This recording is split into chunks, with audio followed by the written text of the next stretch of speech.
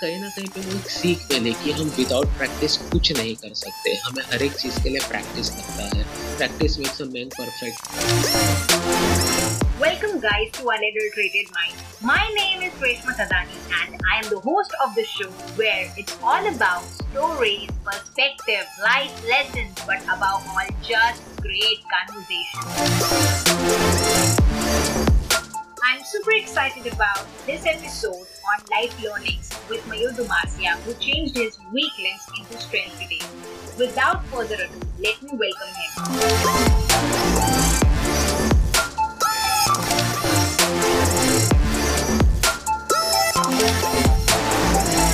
Welcome back inside this episode, guys. I have here with me Mayur on the call today. Thank you for joining in, Mayur. It is so great to finally have you here. Even I am very much thankful to you, Reshma. The last time we chat was months ago and we discussed so much about your life and आपने किस तरीके से अपनी सारी जिंदगी को change किया. You are an inspiration आज की डेट में and today I want to start by asking you about your childhood. कैसा था वो? आपके क्या dreams थे उस वक्त? मेरा जो बचपन है वो पूरा शरारती, नॉटीनेस वाला और पूरा मजाक वाला रहता था। मतलब मैंने बचपन में मेरा बहुत एंजॉय किया है और बहुत शरारती था। मतलब मैं स्टडीज में इतना फोकस नहीं था और स्टडीज के अलावा जो एक्टिविटीज थी उस पर मैं बहुत ज्यादा फोकस रहता था। मतलब स्पोर्ट्स हो गया, फिर अपने हॉबीज को लेके जो होता था वो सब। पर सिर्फ एक बचपन में मैंने बहुत बड़ा सपना देखा था, वो यही था कि मतलब कुछ भी हो जाए मुझे इंडियन आर्मी को सर्व करना ही है करके। तो कहीं ना कहीं पे हमेशा वही मेरा थॉट रहता था कि मतलब कुछ भी करके मतलब मुझे इंडियन आर्मी को सर्व करना है, इंडियन आर्मी को सर्व करना है। तो मुझे एक चीज का तो था ही ध्यान कि अगर आर्मी में अगर मुझे जाना है तो मुझे मेरा फिजिकल फिटनेस ही मेंटेन करना है। एजुकेशन शायद उतना मैटर नहीं करेगा। तो मेरे लिए स्टडीज तो एकदम साइड में ही था, क्योंकि मुझे एक ही मेरा एक था दिमाग में कि जाएगा तो मैं यहाँ पे ही जाऊंगा। तो ऐसा आपके आसपास ऐसे लोग थे जिनको देख के आप इतना ज्यादा मोटिवेट और इंस्पायर हुए थे कि आपको इंडियन आर्मी को ही सर्व करना है, या आपने बचपन में ही ड्रीम बना दिया था? कहीं ना कहीं पे मतलब सभी लोगों का रोल था। मतलब अगर इसमें देखा जाएगा तो मेरे पेरेंट्स का भी रोल था, मेरे ग्रैंडफादर हो गए, फिर मेरे बहुत सारे फ्रेंड्स थे जिनके फादर मतलब इंडियन आर्मी में सर्व करते थे। तो कहीं ना कहीं पे उनको देख के बहुत ज्यादा मैं मोटिवेट होता था कि मतलब वाओ, कितना जबरदस्त लाइफ रहता है। और लाइक वो जब छोटा भी था तो मतलब मैंने बहुत सारी ऐसी मूवीज वगैरह भी मैं बहुत देखता था। तो वो सब देख के भी कहीं ना कहीं पे ऐसा मन में लगता था कि यस, कुछ तो करना है, कुछ तो करना है। तो बस यही सब छोटा मोटा जो मोटिवेशन मिलता था वही मुझे आगे लेके जा रहा था। तो आप इतने ज्यादा जब मोटिवेटेड थे और इतने इंस्पायर थे कि आपको इंडियन आर्मी को सर्व करना है और आपने पूरी लाइफ अपनी बचपन से ही एकदम प्लान आउट करके रखी थी कि आपको इसी डायरेक्शन में लेके जाना है उसे, तो ऐसा क्या हुआ आपके साथ? अगर आप हम सबको बता सकते हैं कि आपने 2 बार सुसाइड अटेम्प्ट करने की कोशिश की बचपन में ही। ये जब एक मेरे साथ हादसा हुआ था और वो हादसा आज की तारीख में भी जब याद करता हूँ तो मतलब मुझे बहुत तकलीफ होता है, बहुत पेन होता है उस चीज को भी मैं जब याद करता हूँ। क्योंकि जब 14 साल का था मेरा, तब नजीर बंदर स्टेशन पे एक रेलवे एक्सीडेंट हुआ मेरा, जिसमें मुझे मेरा एक हाथ गंवाना पड़ा। प्लेटफॉर्म से चल रहा था, अचानक एक इंसान का धक्का लगता है, मैं ट्रेन के नीचे आ जाता हूँ। मेरे हाथ के ऊपर से ट्रेन के पहिए चले जाते हैं और मेरे बॉडी पे से 2 से 3 डब्बे गुजर जाते हैं। मल्टीपल हेड इंजरीज, बहुत सारी हेड इंजरीज थी, सिर पे टाके वगैरह भी बहुत आए। जब मतलब ट्रेन चली गई देखता हूँ तो मेरा हाथ नहीं है। हॉस्पिटल लेके गए, हॉस्पिटल लेके जाने के बाद आई डोंट रिमेम्बर, पर डॉक्टर कहते थे कि मैं कुछ 24-25 दिन कोमा में रह चुका था।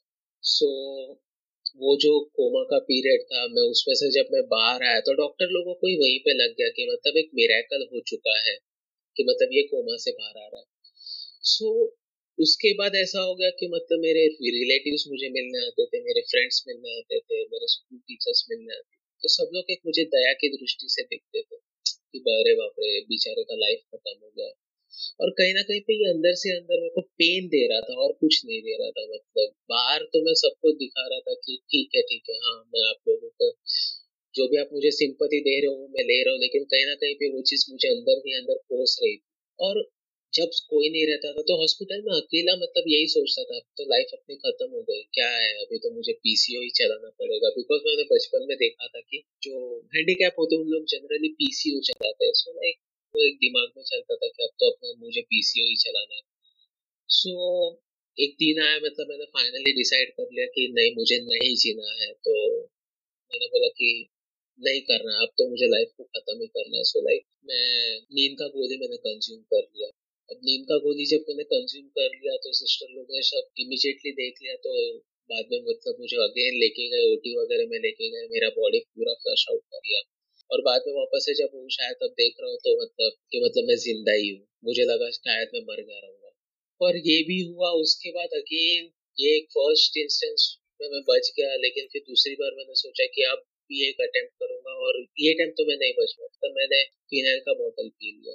अब उस वक्त भी एक वार्ड बॉय ने स्पॉट कर लिया। वार्ड बॉय ने इमीडिएटली मुझे लाके अगेन डॉक्टर्स लोगों ने मुझे फिर से बचा लिया। जब ये एक्सीडेंट हुआ था वो कुछ दौर बड़ा नहीं था, मतलब स्मार्टफोन ये वगैरह ऐसा कुछ नहीं, मतलब लेकिन जब मैं घर पे रहता था तो मैंने अपने आप को पूरा घर पे ब्लॉक करके रखा था। जब मैं हॉस्पिटल से घर आया था मैं पूरा दिन घर पे अकेला ही बैठा रहता था। मतलब मैं कहीं जाता नहीं था, कहीं आता नहीं था। यहाँ तक कि मतलब अगर मुझे बाहर खुली हवा में सांस लेनी है तो भी मैं रात को निकलता था 12 साढ़े 12 के बाद, जब पूरी दुनिया सो जाती थी तब मैं बाहर निकलता था। उसका रीजन ये था कि मतलब पहले मेरा एक हाथ था, मैं मतलब दोनों हाथ थे, उसके बाद एक्सीडेंट हो गया, फिर एक हाथ हो गया, और ये हाथ लेके मतलब मैं मुझे लोगों के सामने जाना है। मतलब ये एक शर्म आती थी उस वक्त में कि मतलब मैं लोगों के सामने कैसे जाऊं। जब मैं अपना ही कपबोर्ड खोलता था, तब मैं जब अपने कपड़े देखता था तब ऐसा फील होता था कि अरे ये फुल शर्ट है, मतलब मैं दोनों हाथ से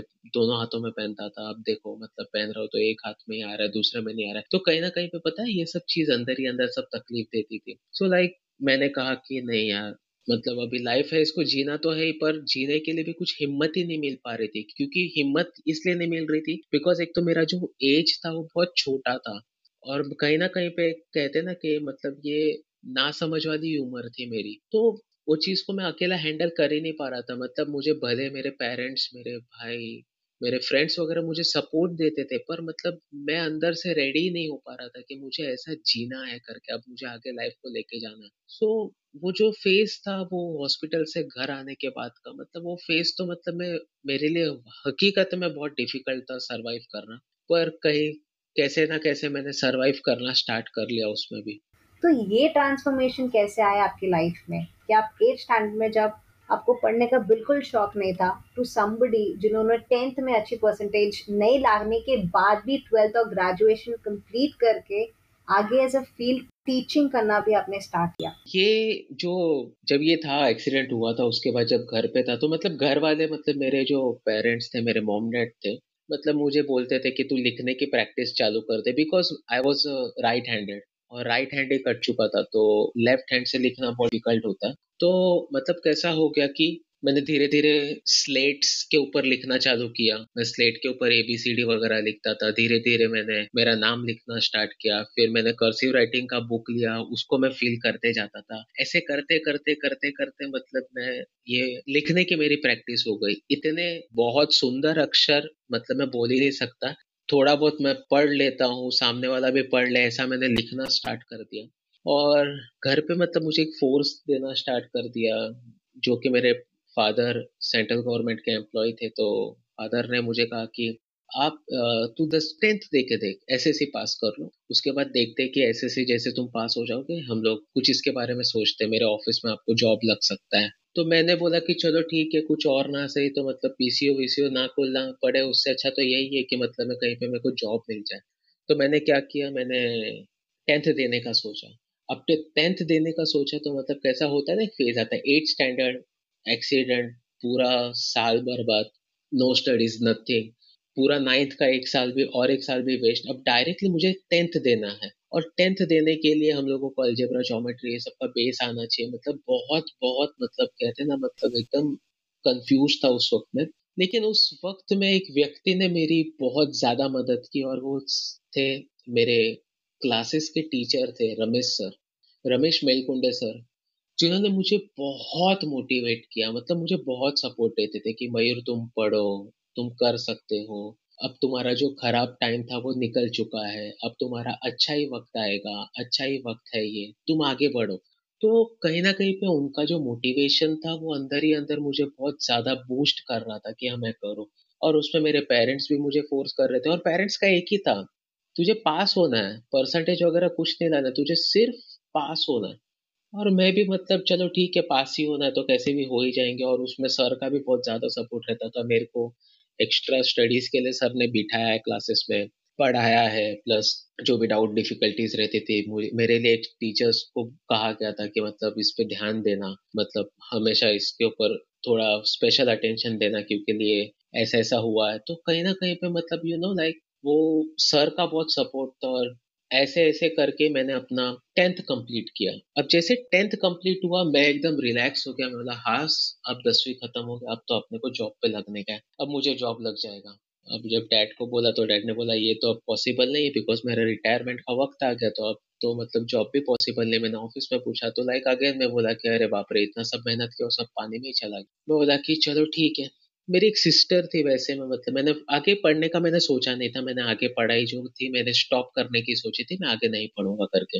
लेकिन मेरे बड़े भाई की स्कूल मेट थी, लॉरेटा करके। उस लॉरेटा ने को मैंने फोन किया, मैंने कहा कि मैं 10th पास हो गया हूँ। तो like she was very much happy, अरे वाओ तू तो 10th पास हो गया, चलेगा, चल गो अहेड। तो आगे पढ़ने का मुझे बिल्कुल भी शौक नहीं था, कुछ था नहीं, लेकिन वो आई मेरा जबरदस्ती मुझे स्कूल ले मतलब जूनियर कॉलेज लेके गए, और मुझे एक नाइट कॉलेज में मेरा एडमिशन करवा दिया। तो मेरा जो एडमिशन था वो महात्मा नाइट जूनियर कॉलेज में हुआ, चेंबूर में। फिर मेरा एक रूटीन बन गया। अगेन 11th में मतलब लाइक 11th में मैं बहुत ज्यादा ऐसा स्कॉलर वैसा कुछ भी नहीं था। मतलब मुझे यहाँ तक कि मैं आपको बताऊं, मैं अकाउंट्स कॉपी करता था, और आज मैं अकाउंट्स का ही टीचर हूँ। मतलब मैं दूसरे का अकाउंट्स देख देख के, मतलब मैं यूनिट टेस्ट वगैरह हो गया तो मैं दूसरे का अकाउंट्स लिखता था, देख देख के लिखता था, मतलब खुद को तो कुछ आता ही नहीं था। लेकिन 12th में अगेन वो रमेश सर वाला फैक्टर आ गया आगे। सर ने ऐसा मतलब क्या पता क्या एकदम बहुत सारा मोटिवेशन दिया, बहुत सारा मतलब कहते हैं ना ऐसा ऊर्जा अंदर से जगह, एक स्पेशल बैच बना है जिसमें मतलब मयूर इस बैच में जाएगा। सो ये लाइक मतलब कि अरे सर ने मेरे पे भरोसा दिखा है तो यस मैं करूंगा ही, मैं करूंगा। ऐसे करके लाइक मैंने अपना 12th स्टैंडर्ड बहुत अच्छे से मतलब मैं डिस्टिंक्शन से मैं पास हुआ। सो लाइक मैं बोला बाप रे, मतलब कहाँ इतना बड़ा ह्यूज डिफरेंस निकाल के लेके आया है। और जैसे ही मेरा SYGC में क्लियर हुआ, मैंने सोचा कि let's continue with the studies now. अब मेरा जो है ये जो एजुकेशन है यही मेरा हथियार बनेगा आगे जाके। और मैंने एजुकेशन को ही मैंने अपना एक फील्ड बनाने का सोचा कि यस मैं अब पढ़ाई में से ही निकल जाऊंगा आगे, मैं भी बहुत अच्छे से पढ़ाई करूंगा। तो ऐसे करते करते मैंने ग्रेजुएशन कंप्लीट किया, मैंने अपना पोस्ट ग्रेजुएशन कंप्लीट किया। और जब मेरा ग्रेजुएशन चल रहा था, मेरा पोस्ट ग्रेजुएशन चल रहा था, उस वक्त में मैं साथ ही साथ मतलब मैं अपने फ्रेंड्स लोगों को भी पढ़ाता था। और बहुत सारे मतलब यहाँ वहाँ पे मैं ट्यूशंस वगैरह भी लेना स्टार्ट कर दिया था, लाइक कि मतलब कि आगे जाके मैं इसी में जाऊंगा करके।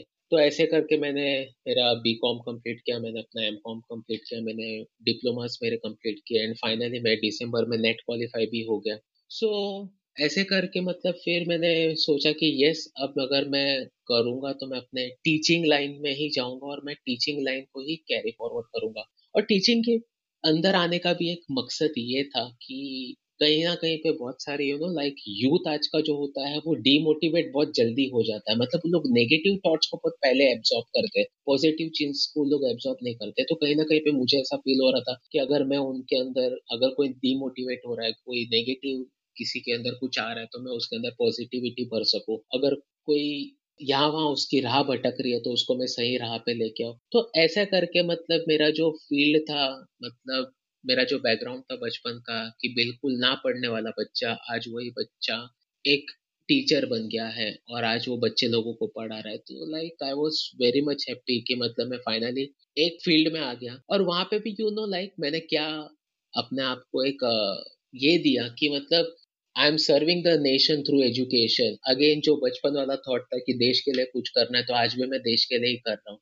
क्योंकि एक ऐसा भी कहा गया था कि no other profession is created, मतलब कोई दूसरा प्रोफेशन हम क्रिएट कर ही नहीं सकते एजुकेशन के बिना। तो लाइक यस मैं उसके अंदर मेरा बहुत बड़ा रोल है, मैं बहुत अच्छा रोल प्ले कर रहा हूँ। सो लाइक मैं बहुत खुश था उससे भी। कि मैं एक आज इतना एक अच्छे लेवल पे आके मैं एक अच्छा टीचर बन पाया हूँ। मैराथन रनर है, आप साइक्लिस्ट है, आप प्रोफेसर तो है ही, जैसे हमने अभी तक डिस्कस किया। इन सारी चीजों के साथ ही साथ जो आपने एक और चीज अपने लाइफ में की है अब तक, वो ये है कि आपने क्रिकेट खेला है इंडिया के लिए।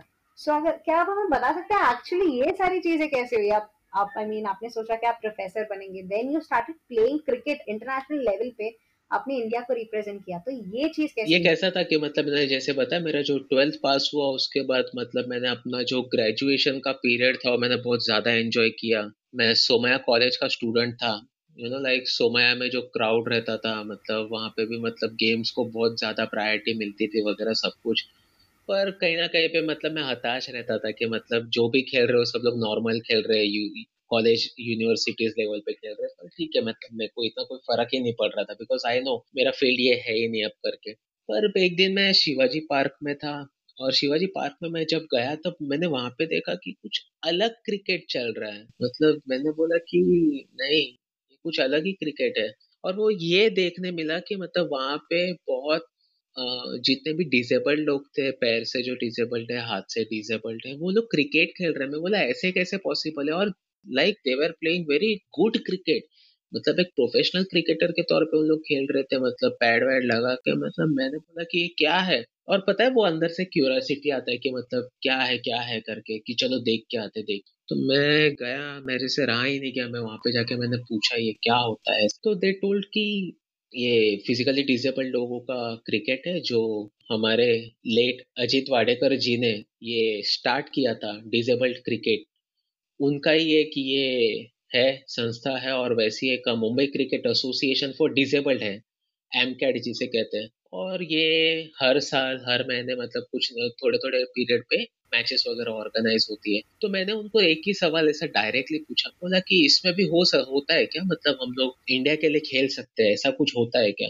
तो उन्होंने कहा हाँ हाँ क्यों नहीं होता, इंडिया की भी टीम है अपनी। सो लाइक दिमाग में बैठ गया कि मतलब इंडिया की भी टीम होती है, इंडिया की भी टीम होती है, तो वो दिमाग में बैठ गया कुछ करते हैं मतलब स्टार्ट कर। तो मैंने भी अपना किट वगैरह खरीद लिया, मैंने अपना कोचिंग वगैरह स्टार्ट किया। अब हुआ यूं कि मतलब जब मैं खेलने जाता था तो लोग पता है मुझे पागल लोगों में कंसीडर करते थे, क्या ये किट लेके जा रहा है, क्या ये बैट लेके जा रहा है। ऐसे क्या? मतलब लोगों को ऐसा होता था ना कि मतलब ये क्या कर रहा है, इधर दो हाथ से जो क्रिकेट खेल रहे हैं उन लोग आज तक आगे तक नहीं जा पाए और ये ऐसा क्यों कर। तो मैं उनके ऊपर कुछ ध्यान ही नहीं देता था। मैं बोला कि चलो जाने दो, इनका जो होगा देखा जाएगा। कि जो पागलपन जिन्हें लगता है कि ये पागल है, वही लोग अक्सर हिस्ट्री जी बनाते जी हैं। जी, तो वही हुआ मेरे साथ भी। तो मैंने अपना खेल चालू किया, फिर मैंने Mumbai cricket association for disabled के मतलब उसमें ग्रुप होते थे ABCDE। तो मैंने ई से अपना लेवल स्टार्ट किया, मैंने बहुत सारे मैचेस खेले, खेलते गया ऐसे कर करके मैं डिस्ट्रिक्ट लेवल पे पहुंचा। डिस्ट्रिक्ट के बाद मैं स्टेट लेवल तक पहुंचा। यहाँ तक कि आप मानोगे नहीं मतलब कहाँ कहाँ मैच होती थी तो वहां पे मतलब टिकट्स नहीं होती थी, रिजर्वेशंस नहीं होता था कुछ नहीं। तो वो बाथरूम के बाहर हम लोग ऐसा एकदम दरवाजे के इधर हम लोग बैठ बैठ के भी मैं मैच खेलने को गया हूँ बाहर। ऐसे धीरे धीरे चलता गया सिलसिला, हमेशा आगे और आगे और आगे बढ़ता गया। फिर फाइनली मतलब मैं जब स्टेट लेवल खेलता था फिर हम लोग में एक चैलेंजर्स ट्रॉफी आती है, वो सब खेल रहा। तो एक दिन हमारे जो बोर्ड है DCCBI, Divyang cricket control board of India के जो सेक्रेटरी है श्री हारून रशीद सर, उन्होंने मुझे देखा और मुझे परखा। और उन्होंने कहा कि मतलब ये जो बंदा है ना ये अलग है, मतलब इसका क्रिकेट थोड़ा अलग है। और भाई क्रिकेट तो मतलब मैं नॉर्मली खेलता ही था, पर हमारे में क्या होता है कि जो पैर से डिसेबल्ड होते हैं उनका रनर बनना पड़ता है। तो मैं ना एज ए रनर भी बहुत अच्छा था। मतलब अगर मान लो अच्छा। फॉर एग्जांपल मैं मिडल ऑर्डर में खेलता था जनरली, मतलब मैं 4 डाउन 5 डाउन जाके खेलता था। तो लेकिन अभी जब मैं अपनी बैटिंग नहीं करता हूँ तो जो पैर वाले डिसेबल्ड होते थे मैं उनके लिए 30 30 40 40 रन्स भागता था। मतलब मैं भाग रहा हूँ, भले वो बैट से खेल रहा है पर मैं भाग रहा हूँ। मेरे वजह से मेरे टीम का स्कोर बढ़ रहा है, मेरी वजह से मेरे प्लेयर का स्कोर बढ़ रहा है। तो ये भी बहुत जबरदस्त था और मेरा run in between the wickets बहुत अच्छा था। तो सर ने कहा कि ये बंदा मुझे चाहिए। तो फाइनली एक वक्त आया अप्रैल अपना 2014 में कि मतलब मेरा जो सिलेक्शन था वो finally Indian cricket team for physically disabled में हो गया। And I was like so much happy. मतलब मेरे पास सिर्फ जर्सी आई थी, क्योंकि बहुत बड़ी बात है। मतलब वो जो ब्लू कलर का जर्सी आया, मतलब मैं उधर ही बहुत ज्यादा खुश हो गया। मैंने बोला वाह, जो शायद बचपन में देखा था सपना वो साकार हो रहा है। मतलब मैं बाहर जाऊंगा, मैं तिरंगा हाथ में लेके, मतलब मैं एकदम शान से खड़ा रहूंगा, क्योंकि अब मैं कोई स्टेट मैच नहीं खेलने वाला, अब कोई मैं डिस्ट्रिक्ट मैच नहीं खेलने वाला, अब जो भी खेलूंगा मैं इंडिया के लिए खेलूंगा। एंड फाइनली वो वक्त भी आया 2015, जब मेरा डेब्यू हुआ, एशिया कप में खेलने गया। उस वक्त मतलब बहुत जबरदस्त लेवल पे हम लोगों का टूर्नामेंट चला, एंड फाइनली हम उस एशिया कप 2015 के विनर रह चुके थे। तो लाइक ये सबसे बड़ा गिफ्ट भगवान ने मुझे दिया, सबसे बड़ी जीत मेरी हुई। इसलिए क्योंकि लिए जनरली कैसा होता है कि मतलब मैं अपने तिरंगे को देख रहा हूँ, किसी और कंट्री वाले के सामने मैं अपना तिरंगा देख रहा हूँ, मैं अपने तिरंगे को देख के मैं सलाम ठोक रहा हूँ, मैं अपने तिरंगे के सामने मैं जनगण मन गा रहा हूँ, मतलब मैं अपना नेशनल एंथम गा रहा हूँ। और इतना सुकून मिला है उस वक्त कि मैं आपको बता भी नहीं सकता, कि मैं बोला वाह, मेरा वो दिन आज सफल हो गया।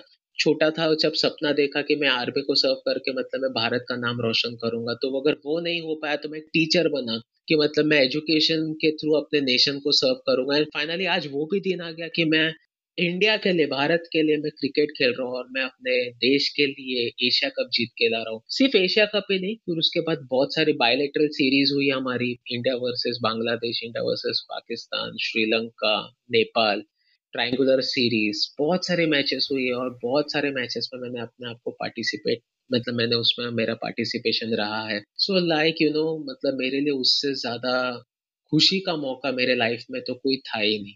ये जो आप बता रहे हैं ये एक्चुअली सिर्फ आपके लिए नहीं, हम सब के लिए बहुत ज़्यादा प्राउड की बात है कि आप इंडिया के लिए एक कप लेकर आए हैं। ये बहुत ज़्यादा बड़ी बात है।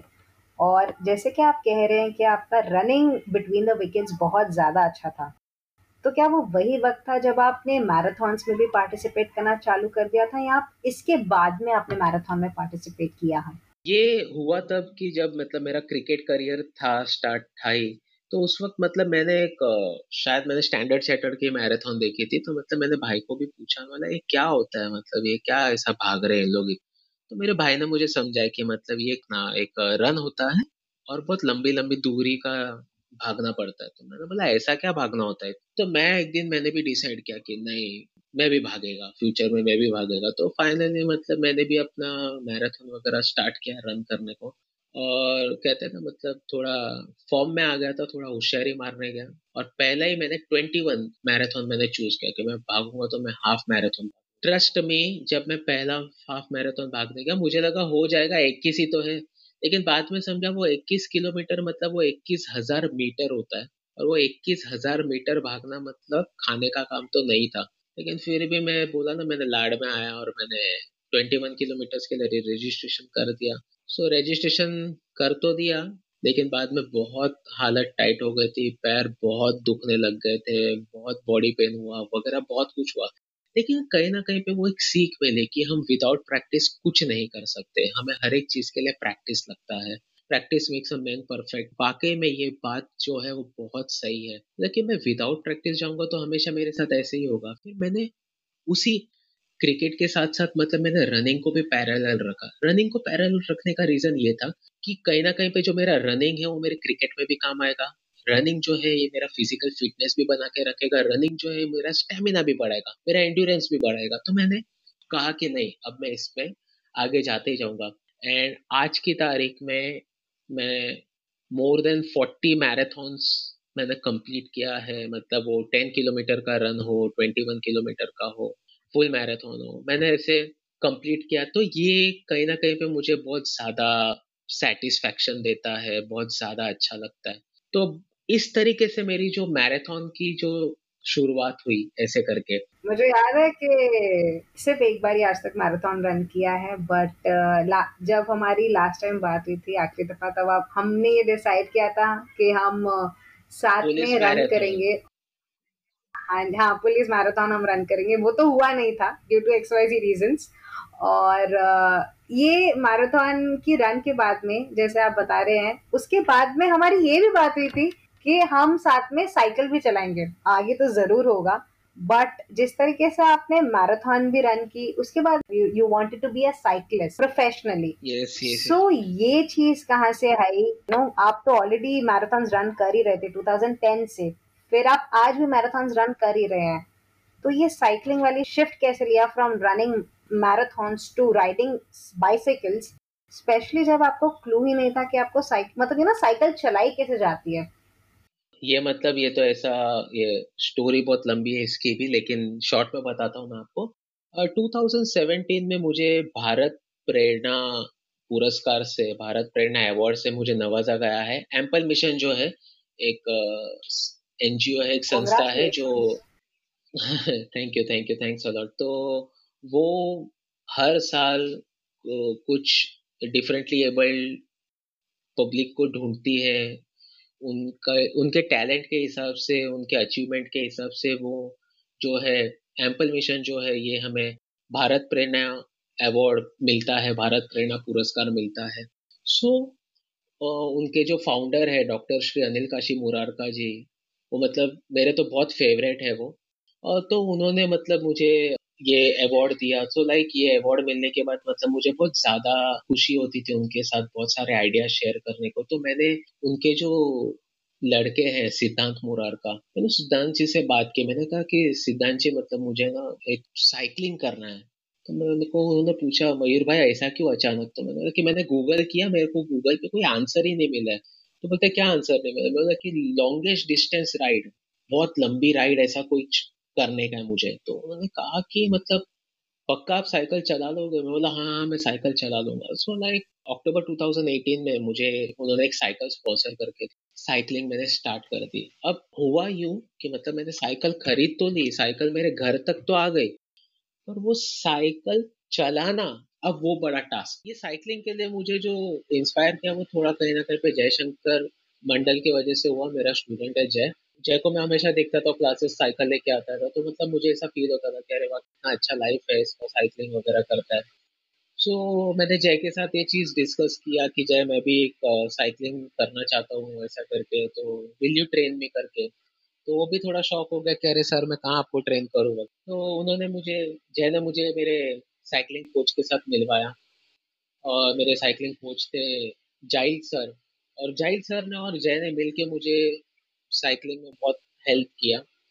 जाहिद सर जो थे मुझे न्यूट्रिशन के लिए, हाइड्रेशन के लिए सब कुछ प्रॉपर इंफॉर्मेशन देते थे। जय मुझे प्रॉपरली साइकिलिंग कैसे करना है वो सिखाता था। और ऐसे करके मतलब मेरा पूरा नवंबर दिसंबर ऐसा करके पूरा ये जो 2 महीना था मेरा वो ट्रेनिंग में चला गया। और इस बीच मतलब हम लोगों ने, मेरा जो गेयर्स का इशू था, मेरा एक फ्रेंड है जेक, उसने मेरे गेयर्स के इशू को भी सॉल्व कर दिया था दिसंबर में। फिर ऐसे करके हम लोगों ने फाइनली जनवरी में हम लोगों ने मिशन ऑन द मूव, हम लोगों ने जो राइड था हम लोगों ने स्टार्ट किया एम्पल मिशन का। सबसे बड़ी बात यह थी कि जब मेरा राइड स्टार्ट हुआ तो वहाँ पे मेरे राइड को फ्लैग ऑफ करने के लिए minister of social justice and empowerment के जो मिनिस्टर थे वो वहाँ पे आए हुए थे। गहलोत सर आए हुए थे, अनिल जी वहाँ पे प्रेजेंट थे, देवा जी वहाँ पे प्रेजेंट थे, योगिता मैम एक प्रेजेंट थी जो गर्ल्स का एक एनजीओ चलाते हैं। और ऐसे करके हम लोगों ने 15 डेज 15 डिफरेंट मिशन के लिए हम लोगों ने काम किया। तो डे 1 जो था वो वुमेन सेफ्टी के ऊपर था। फिर हम लोगों ने दिल्ली में वुमेन सेफ्टी के बारे में बात की। फिर हम लोगों ने से no to drugs yes to life, no to drugs के ऊपर बात की। फिर स्पोर्ट्स अवेयरनेस के बारे में बात की। हम लोगों ने आर्मी डे के बारे में बात की, सेव वाटर के ऊपर बात की, चाइल्ड मैरिज के ऊपर बात की। देन धो डाला कैंपेन रखा, बच्चे लोगों को ये सिखाया कि how to wash your hands.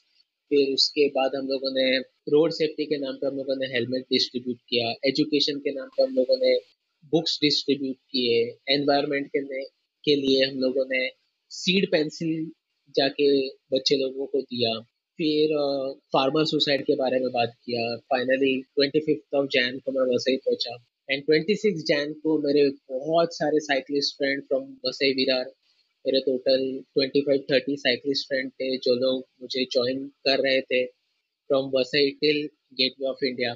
फिर वहाँ से हम लोगों ने वसई से मेरा जर्नी स्टार्ट किया। फिर हम लोग अनिल जी की बिल्डिंग में गए, वहाँ पे हम लोग ने फ्लैग होइस्ट देखा। फ्लैग होइस्ट ये करने के बाद हम लोग फाइनली गेटवे ऑफ इंडिया तक पहुंचे और वहां पे हम लोगों का जो जर्नी था वो 1670 मेरा फाइनल राइड वहां पे एंड हुआ, जो मेरे लिए बहुत बड़ा दिन था, बिकॉज मैंने बहुत बड़ा सपना देखा था कि ये सपने को मुझे कंप्लीट करना है, और उस सपने को मैंने फाइनली कंप्लीट कर दिया। और इस दौरान भी मतलब मुझे बहुत सारी तकलीफों का भी सामना उठाना पड़ा, मतलब मुझे बहुत सारी तकलीफ हुई। मेरा एक बार एक्सीडेंट हुआ जहाँ पे मतलब मेरा घुटना छिल गया था। सो लाइक ये मतलब ये सारी चीजें भी हुई जिसकी वजह से मैं रुका नहीं। एंड फाइनली ऑन 26 Jan 2019 मेरा जो जर्नी था वो फाइनली कंप्लीट हुआ, becoming the first amputee to record his name for longest distance ride. This is really huge Mayur, जो आप डिस्टेंस बता रहे हैं 1670 किलोमीटर्स, इट्स नो जोक। और if I am not wrong, ये आपने दिल्ली से लेके मुंबई तक किया, राइट? जी जी जी और बीच में जो आपके स्टॉप्स थे, सो यू वर जी। Educating and you were also doing your mission, and this is yes no yes. Joke. And not just for जी amputee, I believe, even for us, I mean, even we cannot even imagine to do something like this which you did. I am personally really really proud of you, Mayur. Thank After you. hearing this, I'm sure आपके आगे और भी future में बहुत goals होंगे. So can you please elaborate on that a little, कि आपके क्या गोल्स है जो आप सोच रहे हैं कि आपको फ्यूचर में फुलफिल करने हैं? यस यस, मेरे फ्यूचर के भी बहुत सारे गोल्स हैं। तो मेरा जो अभी एक बेसिक, मेरा जो पहला गोल अभी दिमाग में बैठा है वो ये है कि मुझे कश्मीर टू कन्याकुमारी साइकिलिंग करना है। वो लगभग 3,900 से 4,100 के बीच में डिस्टेंस होगा। वो ये जर्नी मुझे कंप्लीट करनी है, फ्रॉम कश्मीर टू कन्याकुमारी। और इसमें मेरे एक बहुत अच्छे फ्रेंड है, बहुत अच्छे साइकिलिस्ट है, वो पुष्कराज बांडाल भाई, वो मुझे सपोर्ट करने वाले हैं इसमें। अच्छा. फिर मेरा एक जो सेकंड एम है वो है आयरन मैन कंप्लीट करना। फिर बहुत बड़ा एक सपना जो देख के रखा है वो शायद कभी पूरा होगा नहीं होगा, आई डोंट नो, पर एक सपना देखा है और वो ये है कि मैं माउंट एवरेस्ट चढ़ूं, ऐसे करके। सो लाइक ये मेरा दो चार छोटा छोटा ड्रीम्स है। We wish you all the very best, Mayur, and I am sure ये जो भी आपके ड्रीम्स है ये बिल्कुल भी छोटे नहीं हैं. और ये सारे ड्रीम्स आप बहुत जल्दी पूरा करेंगे. But I actually really want to know कि फॉर ऑल दीज थिंग्स आप टाइम कैसे निकालते हैं अपने डेली स्केड्यूल से, बिकॉज आप एक प्रोफेसर भी है. So how do you manage your time? आपका डेली स्केड्यूल कैसा रहता है usually, I mean specially on the days when you are training for all these things? Actually एक सबसे पहली बात तो लोगों को तो ये समझ में आ जाना चाहिए कि हमें वक्त कभी नहीं मिलता, हमें वक्त निकालना पड़ता है। और जो भी टाइम रहता है उसमें से अपने को जो भी शेड्यूल रहता है, जो भी टारगेट रहता है दिमाग में, उसके लिए हम लोगों को वक्त निकालना पड़ता है, वक्त सामने से कभी नहीं मिलता। तो मैं भी क्या करता हूँ, और मेरा मॉर्निंग में कॉलेज रहता है, उसके बाद आफ्टरनून के बाद मेरा क्लासेस वगैरह रहता है।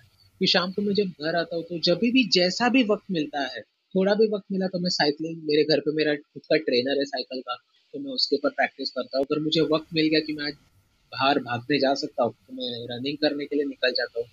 फिर अगर मुझे लग रहा है कि अगर आज चलो ठीक है टाइम मिल रहा है तो मैं स्विमिंग करूँ, तो मैं स्विमिंग के लिए भी चले जाता हूँ। तो ऐसे करके मैं अपना टाइम कहीं ना कहीं पे मैनेज करके मैं उस एक्टिविटी को अंजाम दे देता हूँ। मतलब मेरा जो भी फ्री टाइम मिलता है उसको मैं फ्री रहने नहीं देता, मैं उसको ऑक्यूपाइड रखता हूँ। मयूर, आप एक खुद में एक बहुत बड़े इंस्पिरेशन है बहुत सारे लोगों के लिए, एंड बहुत मोटिवेटेड और पॉजिटिव इंसान है आप. सो आप क्या कहना चाहेंगे स्पेशली उन सारे लोगों के लिए जो आज के डेट में डिप्रेशन से या दूसरे मेंटल इश्यूज फेस कर रहे हैं अपने लाइफ में, मे बी जो उनके पास्ट में हुआ उसके वजह से?